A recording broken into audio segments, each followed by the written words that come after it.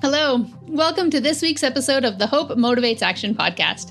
This week's guest is one of the most humble, inspirational, and passionate people I have the pleasure to know. Liz Derholt has a heart for service and the drive to make her heart's desire into reality.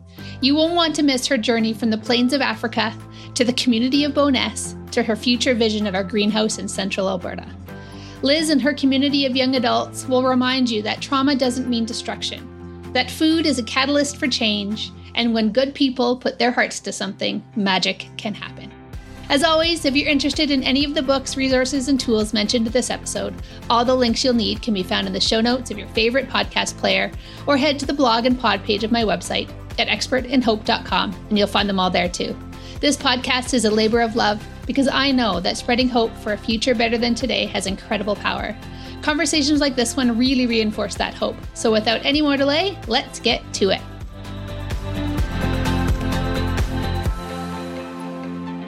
Hello, welcome to another episode of the Hope Motivates Action podcast. I am Lindsay Recknell, and I am super thrilled to introduce you to Liz Derholt today.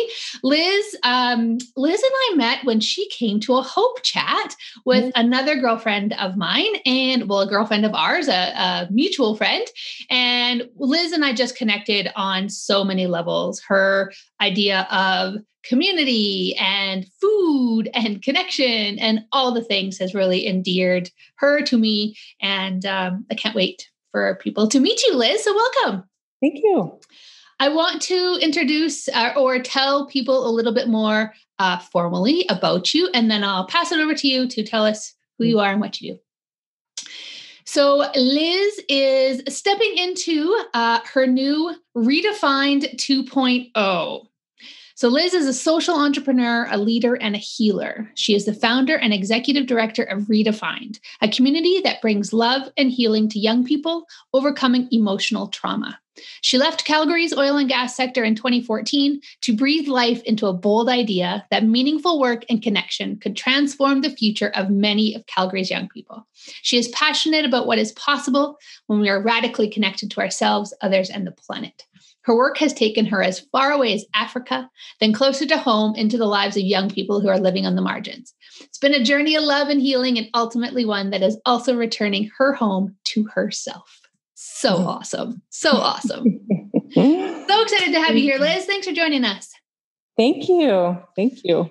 So I know that was the, public-facing version of who you are and what you do, but maybe you can tell us a little bit more about your story and how you came to Redefined and the journey that brought you here, and also what hope looks like in your life.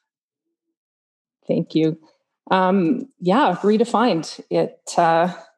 It's about creating experiences of extraordinary connection and meaning and purpose in the lives of young people so that they find the motivation to heal their lives, change their lives. For 15 years, I stayed in a real job downtown in oil and gas. I had it all. The job, the success, the house, the car, the depression, the anxiety, and the Ativan. That latter bit is why I ended up living halfway across the world in Malawi. On the outside, I was starting a charity, and on the inside, I was living on a sustainable farm. I was also running from something, and at that point, I didn't know what it was. What I do know is that I fell in love with everything about living there. My room was a horse stall with dirt floors and brick walls. And every night I got to brush my teeth under the moon surrounded by banana trees. And if you know me, I found myself the most at home in the kitchen. It wasn't a nice kitchen. It was maybe a 3-foot square table. We had 2 rusty gas burners and a half-broken mini food processor, but it was absolutely perfect. We'd gather, all of us there at night, and Catherine, she would play music on her Apple, and Allison would make another version of a veggie patty, and Daniel would use the last of someone's cheese or leave out the peanut butter, and he would inevitably be the reason we would be bitching in the morning. But it was around this communal table after days that I had filled with meaningful work that my life got quiet, and it was totally by accident. I found myself falling into a deep sense of belonging with a group of total strangers, and that was really weird for me. Fast forward a few months from there, and I am back on the elevator in Bow Valley Square downtown. And downtown had been my jam for 15 years, so this particular elevator was not new. But the feeling I brought home, a pushing, deep unsettledness, that was something new. And it was pretty relentless. It followed me to work. It also came into relationships with my friends. I was questioning why they lived halfway across the city. Where were my cooking buddies? I was pissed off at my parents. Why are you in Las Vegas for another 4 months? And then I realized that the unseatedness was really right with me. Why was I so busy? And I really just wanted a Daniel to leave the lid off my fucking honey. I really did. And the feeling for me got through.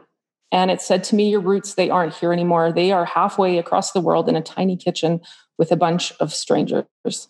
And this life, this one with the elevators and stuff, you don't belong here anymore.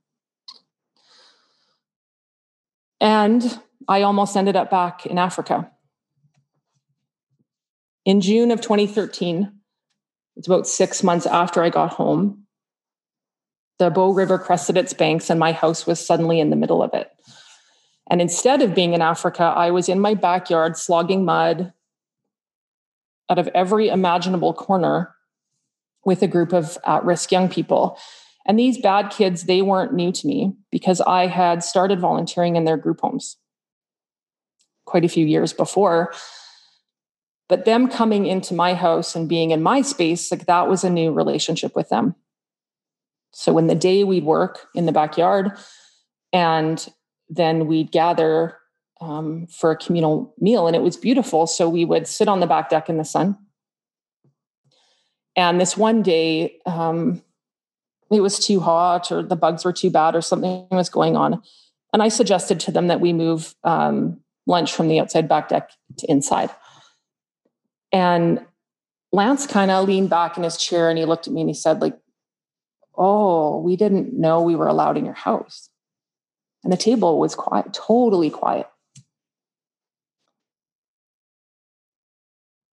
And I really remember the feeling of that day because I realized in that moment that these bad kids that I was working with, they didn't feel like they belonged anywhere either. And in this moment, I realized that for quite a few years, I'd been part of that. And in that moment, I made the decision that we would never eat outside again, ever. And I wasn't really sure what was developing at this point, but I decided to keep at it. And so that summer, we went from just cleaning up mud to building gardens. And then when the gardens were done, we built compost bins that still are in my backyard. And the next fall, they gave me the courage to leave Bow Valley Square forever and take over their work experience program.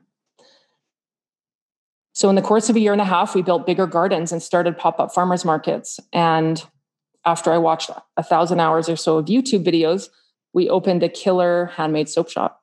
We made bath bombs, used essential oils, grew our own botanicals, you name it. And it felt really awesome. It felt really hopeful. And then it was time for Matt to go. And he'd been volunteering with me right from day one.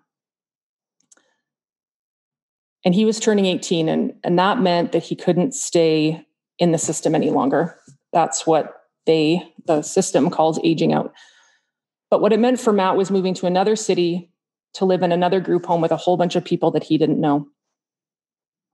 And for what I imagine was a countless time, he was being abandoned and disconnected, told he didn't belong. And that night, he was sitting on the couch across from me and he said, I will never be anyone. No one will ever care about me, and I will never have a job.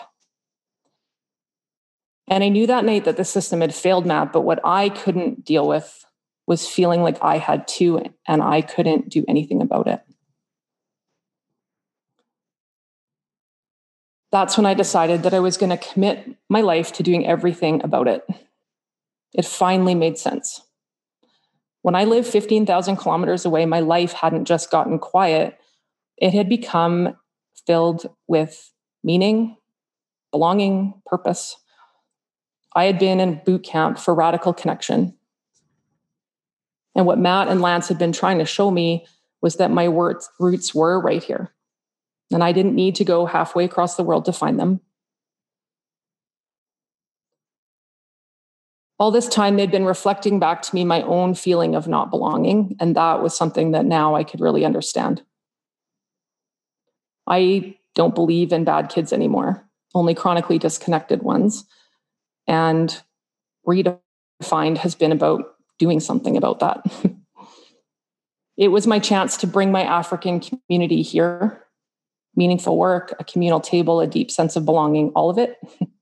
No professional boundaries, no clients, no case management. This place was going to be the place that Matt and Lance need, a place of radical connection, meaningful work, and where that is the therapy. A place where they could get quiet, they could find belonging and settle in. And if I'm honest, it's the place that I needed it to be. And it's still in the process of healing me.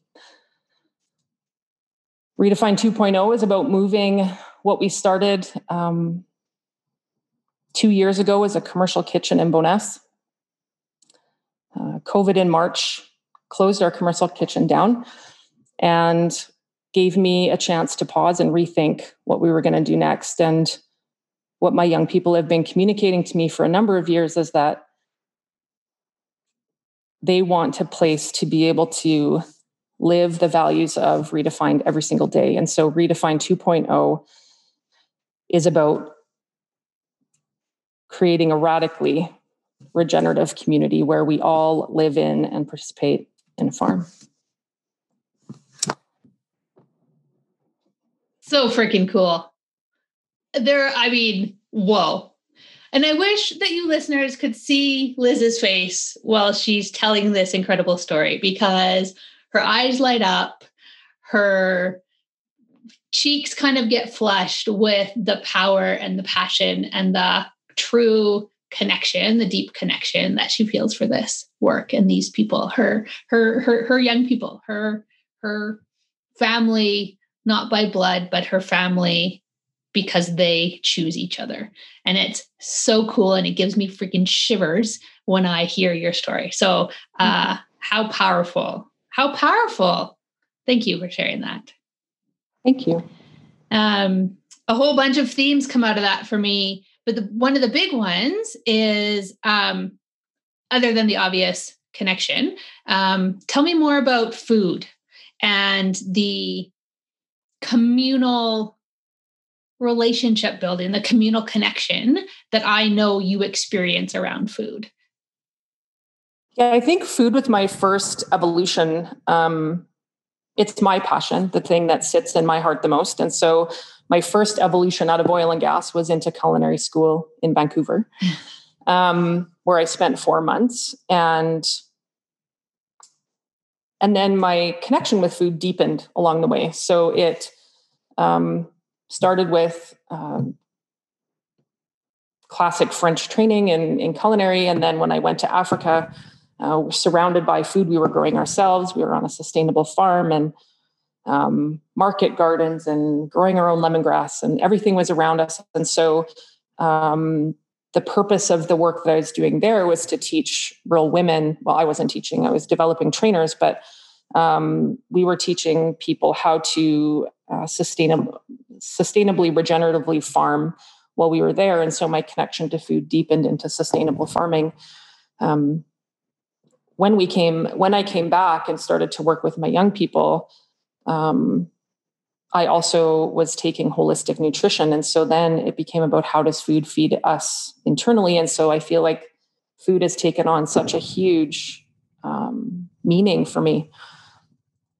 And it was just the easy thing to start with. So when I started working with them, it was teaching cooking. And then that evolved into gardens as well. And then that has evolved into the communal table. And it was such an easy way.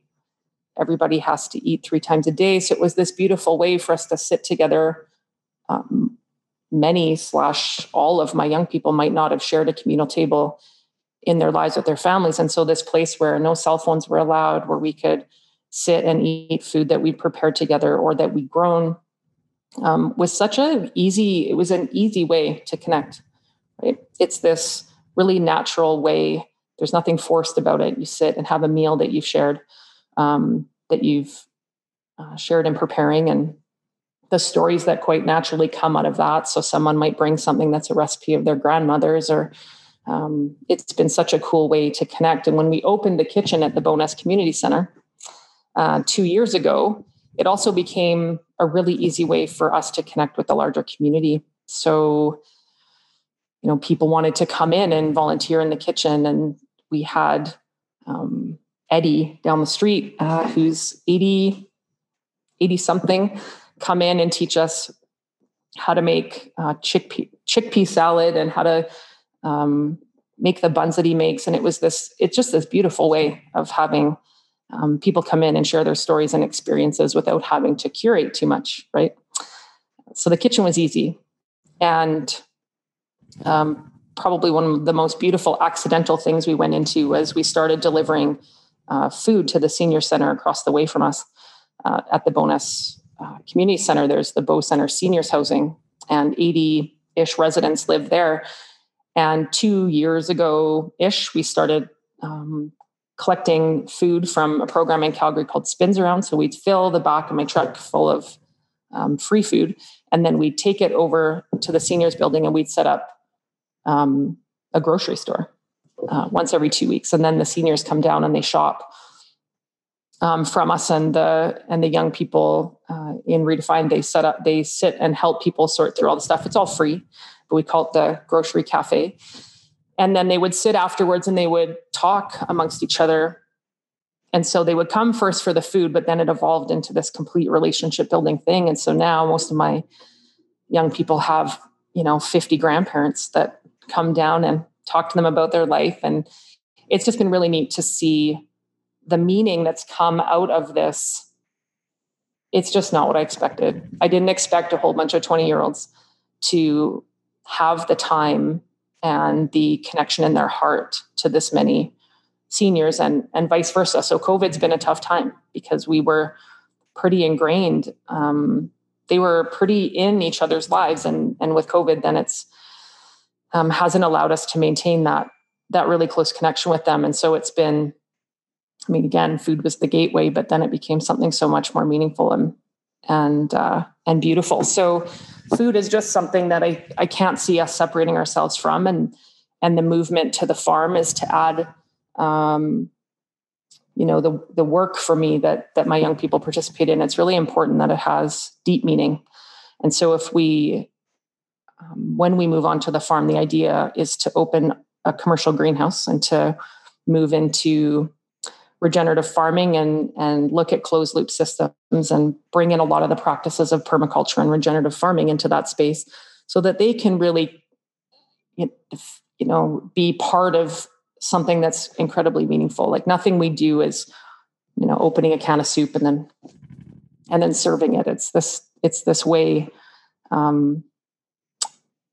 more involved thing. And that's really important to me because when the young people can own what they're doing in that, right? If they have taken a bunch of milk we rescued from a grocery store and they turn it into cheese, and then someone comes in and says, this is really good food. Like they've made it, right? Like they've become fully invested in what it's about. And so then they become teachers of an experience to someone else. And it's a really powerful, it's just this, I don't know, something about food. Everybody will talk to them about it. It really makes, it's an easy connection point. And a lot of the work that I've seen happen with us over the last 2 years has been me experiencing what it's like when my young people come into this close contact and connection with the outside community in this safe place. And it's often a place where the outside world would never have been able to interact with my young people this way. And my young people would never have an opportunity, or rarely have an opportunity, to interact with the outside world this way. So it creates this really safe place for them to meet each other and listen to their stories and redefine. I mean, it is about a redefinition, right, of their expectations of each other. And food's easy. Food's easy. Well, and it's universal, right? Like you say, everybody should be having 3 square meals a day, and everybody recognizes the impact of food on their life. My brother-in-law is a holistic nutritionist as well. And food is such a huge part of their family and of their community. And it is the way they connect. They live in a co-op in Vancouver, and and they have a community garden in their building, and the rooftop is the place where you go to have a meal, to share a meal with your neighbors. And it is, it is so cool. My little niece is 5 years old, and she will tell you so much about gardening and about the connection to food that even she has because of the her parents, her family is living those same values out loud. So I just think it's so, so cool. And I mean, even if you just look culturally, right, there's so many cultures around the world that are centered in food. Off the top of my head, I think Italians and Indian culture, and that is where people gather and build that connection. And it's really neat to see how you're doing it here locally, and adding the sustainability factor to it. So that's very hopeful to me. And I know you use that language as well. I believe the future will be better than today when we take action over what we can control. And some of the things that I know you're taking action over is to make that sustainability, to do that sustainability piece, and to teach your young people so that they can teach others and keep that pattern going. And that's very hopeful. I really love that a lot. Mm-hmm. Yeah, that's very cool. I want them to be able to take it into their lives and use it, right? So to me, there's this extra layer. So we used to call ourselves a trauma recovery program, until it evolved into realizing that there's a step after, right? Like there's recovery, which is somewhat a reconnection with self, right? But how do you make the connection with community something that they take out of our community and into where they go? And so there's this next evolution for me of recovery is part of the way, but then what's the personal growth piece that we add on the end that makes it so that they can go and choose to live in a community, right? Design their own community after they leave, if that's something important to them. A lot of young people that I work with, they don't have the family that that is going to support them through what they're going through often, right? So they're going to have to be generative of that community and family on their own. And so how do we make sure that they have the tools to do that, and then have the ability to start the intentional community themselves, but then go to the senior center across the way and carve pumpkins with them at Halloween or whatever that is, and to teach them to be able to move that into the next version of their lives, right? And at some of the communities that I visited around the world, the transition sometimes can be quite abrupt back into the real world. And so, I met a gentleman when I was in San Patriano, Italy last October, and he had invested in that community 4 years of his life and was addictions free and running marathons and like doing this beautiful things with his life. And he said, I don't know how I'm going to move back to London. And he was in probably his mid 40s. Right. And so he was struggling with how that change was going to be transportable into the next phase. And that's the piece that I worry about with my young people. It's like, okay, how do we take it a step further than just recovery and say, what gives you the inner knowing to be able to do this yourself when you go? Yeah. So I want to talk a little bit about that, because you and I have talked about your time in Italy and what a cool place that you visited and how you'd like to replicate that here, but with that extra piece of teaching how to take the lifestyle that they learn in Italy at what Redefine 2.0 is going to be. And then once they're recovery, once a recovery journey is on their own, what does that look like? Can you tell us a little bit more about that? Yeah. San Patriano has been on my radar for a while, and I'm super lucky that I chose at the very last minute to go last October. Because I don't know when you'll next be able to go. No kidding. But they are a gigantic recovery community. So 1,300 people at the moment live there as they're participating in their recovery, and they run 55 different social enterprises on this gigantic, beautiful farm overlooking the sea. And it was a really cool experience for me to go and see what's possible. I had seen other places, and until I stepped into what they were up to, I mean, it was just so beautiful to see.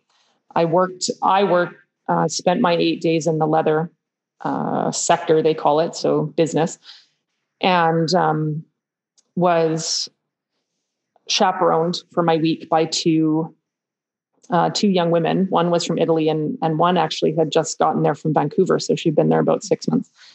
And so anyone from around the world can go to this community entirely for free. And you work and you live in community. You eat communal meals together. All 1,300 people eat breakfast, lunch, and dinner together. And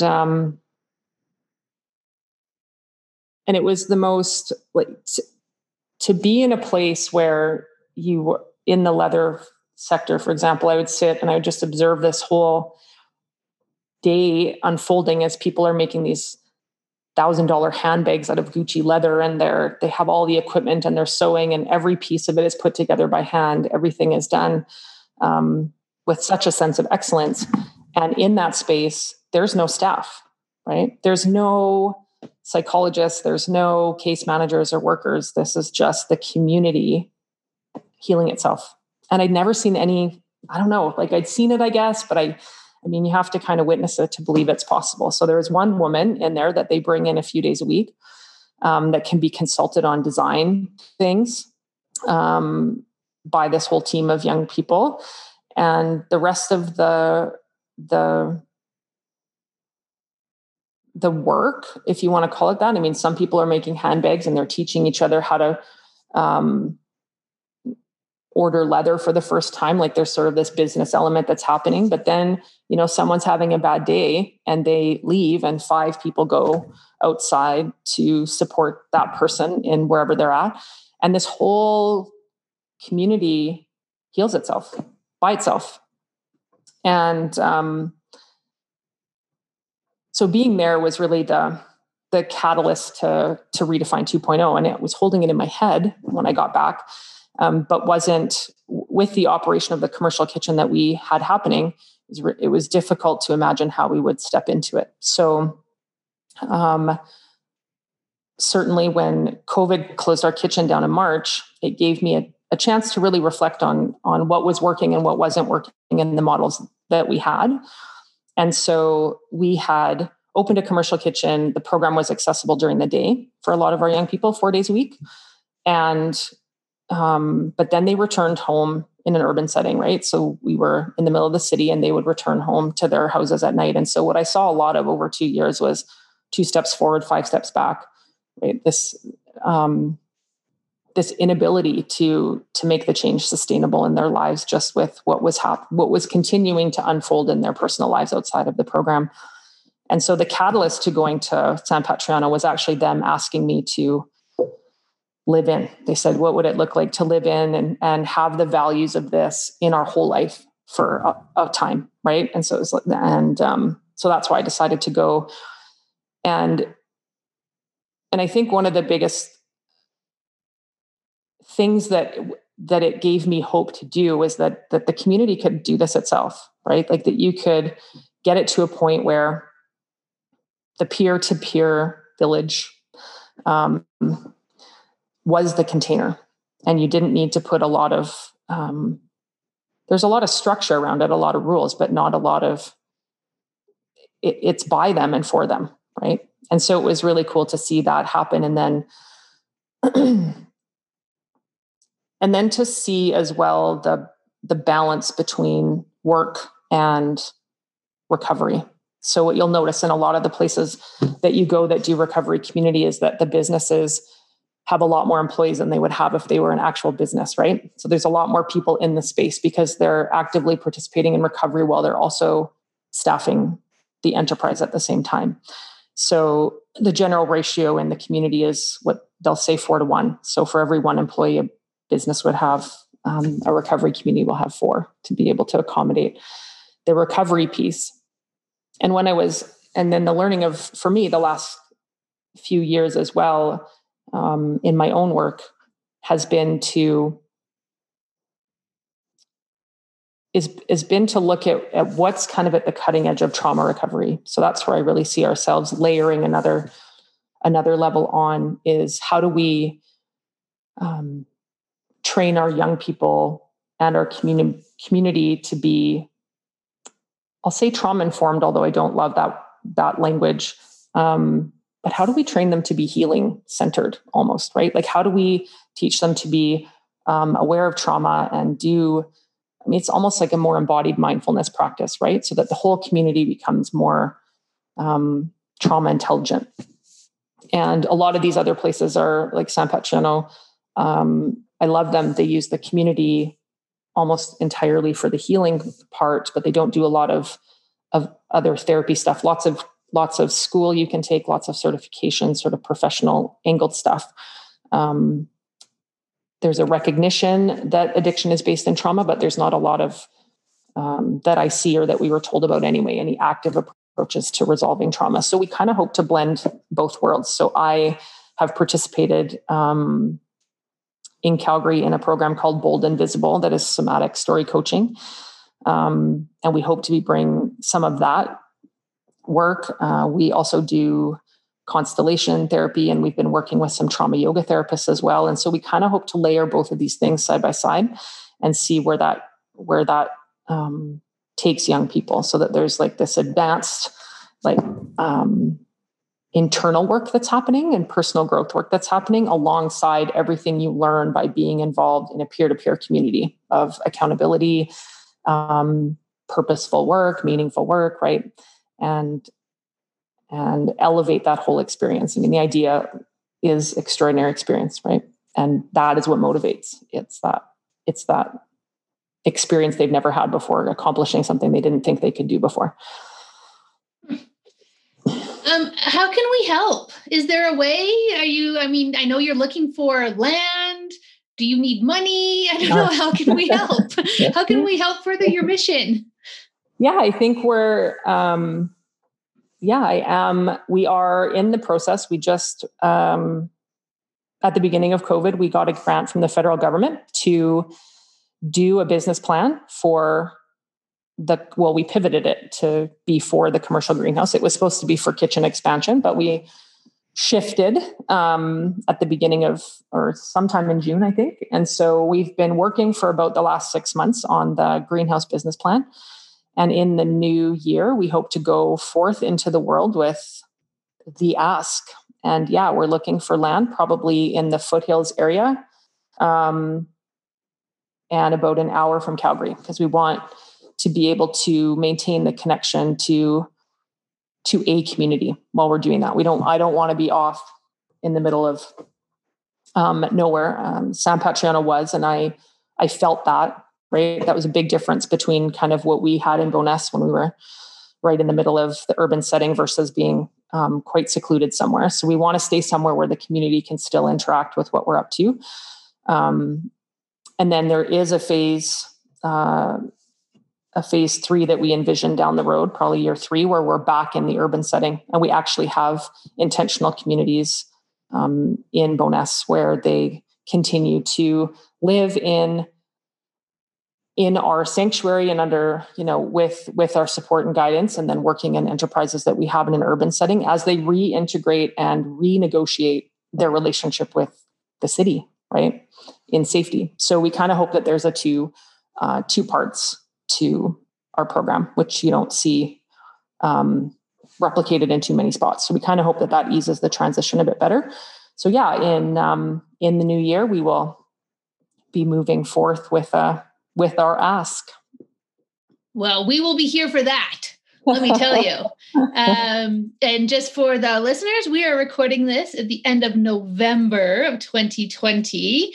But when you are listening to it, it will be a few weeks from now in the middle of December. So Liz will be even closer to her, to the completion of her plan and ready to get out in the world and look for opportunities for us to all support her. So watch for that.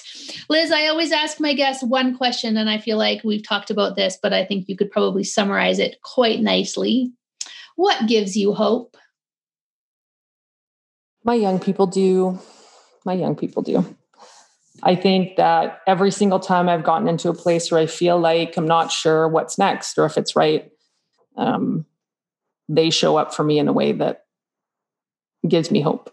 I'll have had a young person earlier this year join. And when she joined, she was so socially anxious. She wouldn't even eat lunch with us. Right. So she would take her food and sit outside or sit with us for 5 minutes and then leave. And about 4 months into working with us, we had a documentary film crew come in, and she was so excited. She was in the bathroom and she was putting on makeup and just getting all ready for this thing. And then they came and they were miking me up and putting stuff on. And she was like, well, where's my mic? Why don't I get to speak? And I said, if you want a mic, you can have a mic. And all day she was running around, like pretending to host her own cooking show and showing everybody, like, oh, it was so great. And this, in 4 months time, right? The kind of transformations that they show up with every day, and the way that they learn to support each other, what they believe in, the hope they have in themselves. Watching them go on an evolution, borrowing language from Neil David Walsh in Conversations with God. He talks about hope, and they start with hope and they move to knowing, right? And it's the most beautiful thing to see. They come in and they want something else. They hope for something different. And that is the initial motivator to being there. And then as they show up and they work in the kitchen, and they say things like, I've never accomplished this much. I've never stayed anywhere this long. I've never had friends like this. That repeat experience of over and over, day after day, they start to know that they'll be okay, and know that they can help other people. And every time it's, they're the ones that show me that it's possible and give me hope for what we can accomplish. Mm-hmm. I can't imagine hearing a more hopeful story, Liz. I so appreciate you spending your time with us and sharing your story and teaching us what is possible around food and community and the connection to yourself and to themselves and all of those things. I've learned a lot, but more importantly, I feel hopeful. Your hope is contagious. And so thank you very much. Thank you. Take care. I hope you enjoyed this latest episode of the Hope Motivates Action podcast. These episodes are a labor of love. Inspiring conversations with hopeful people make my heart happy.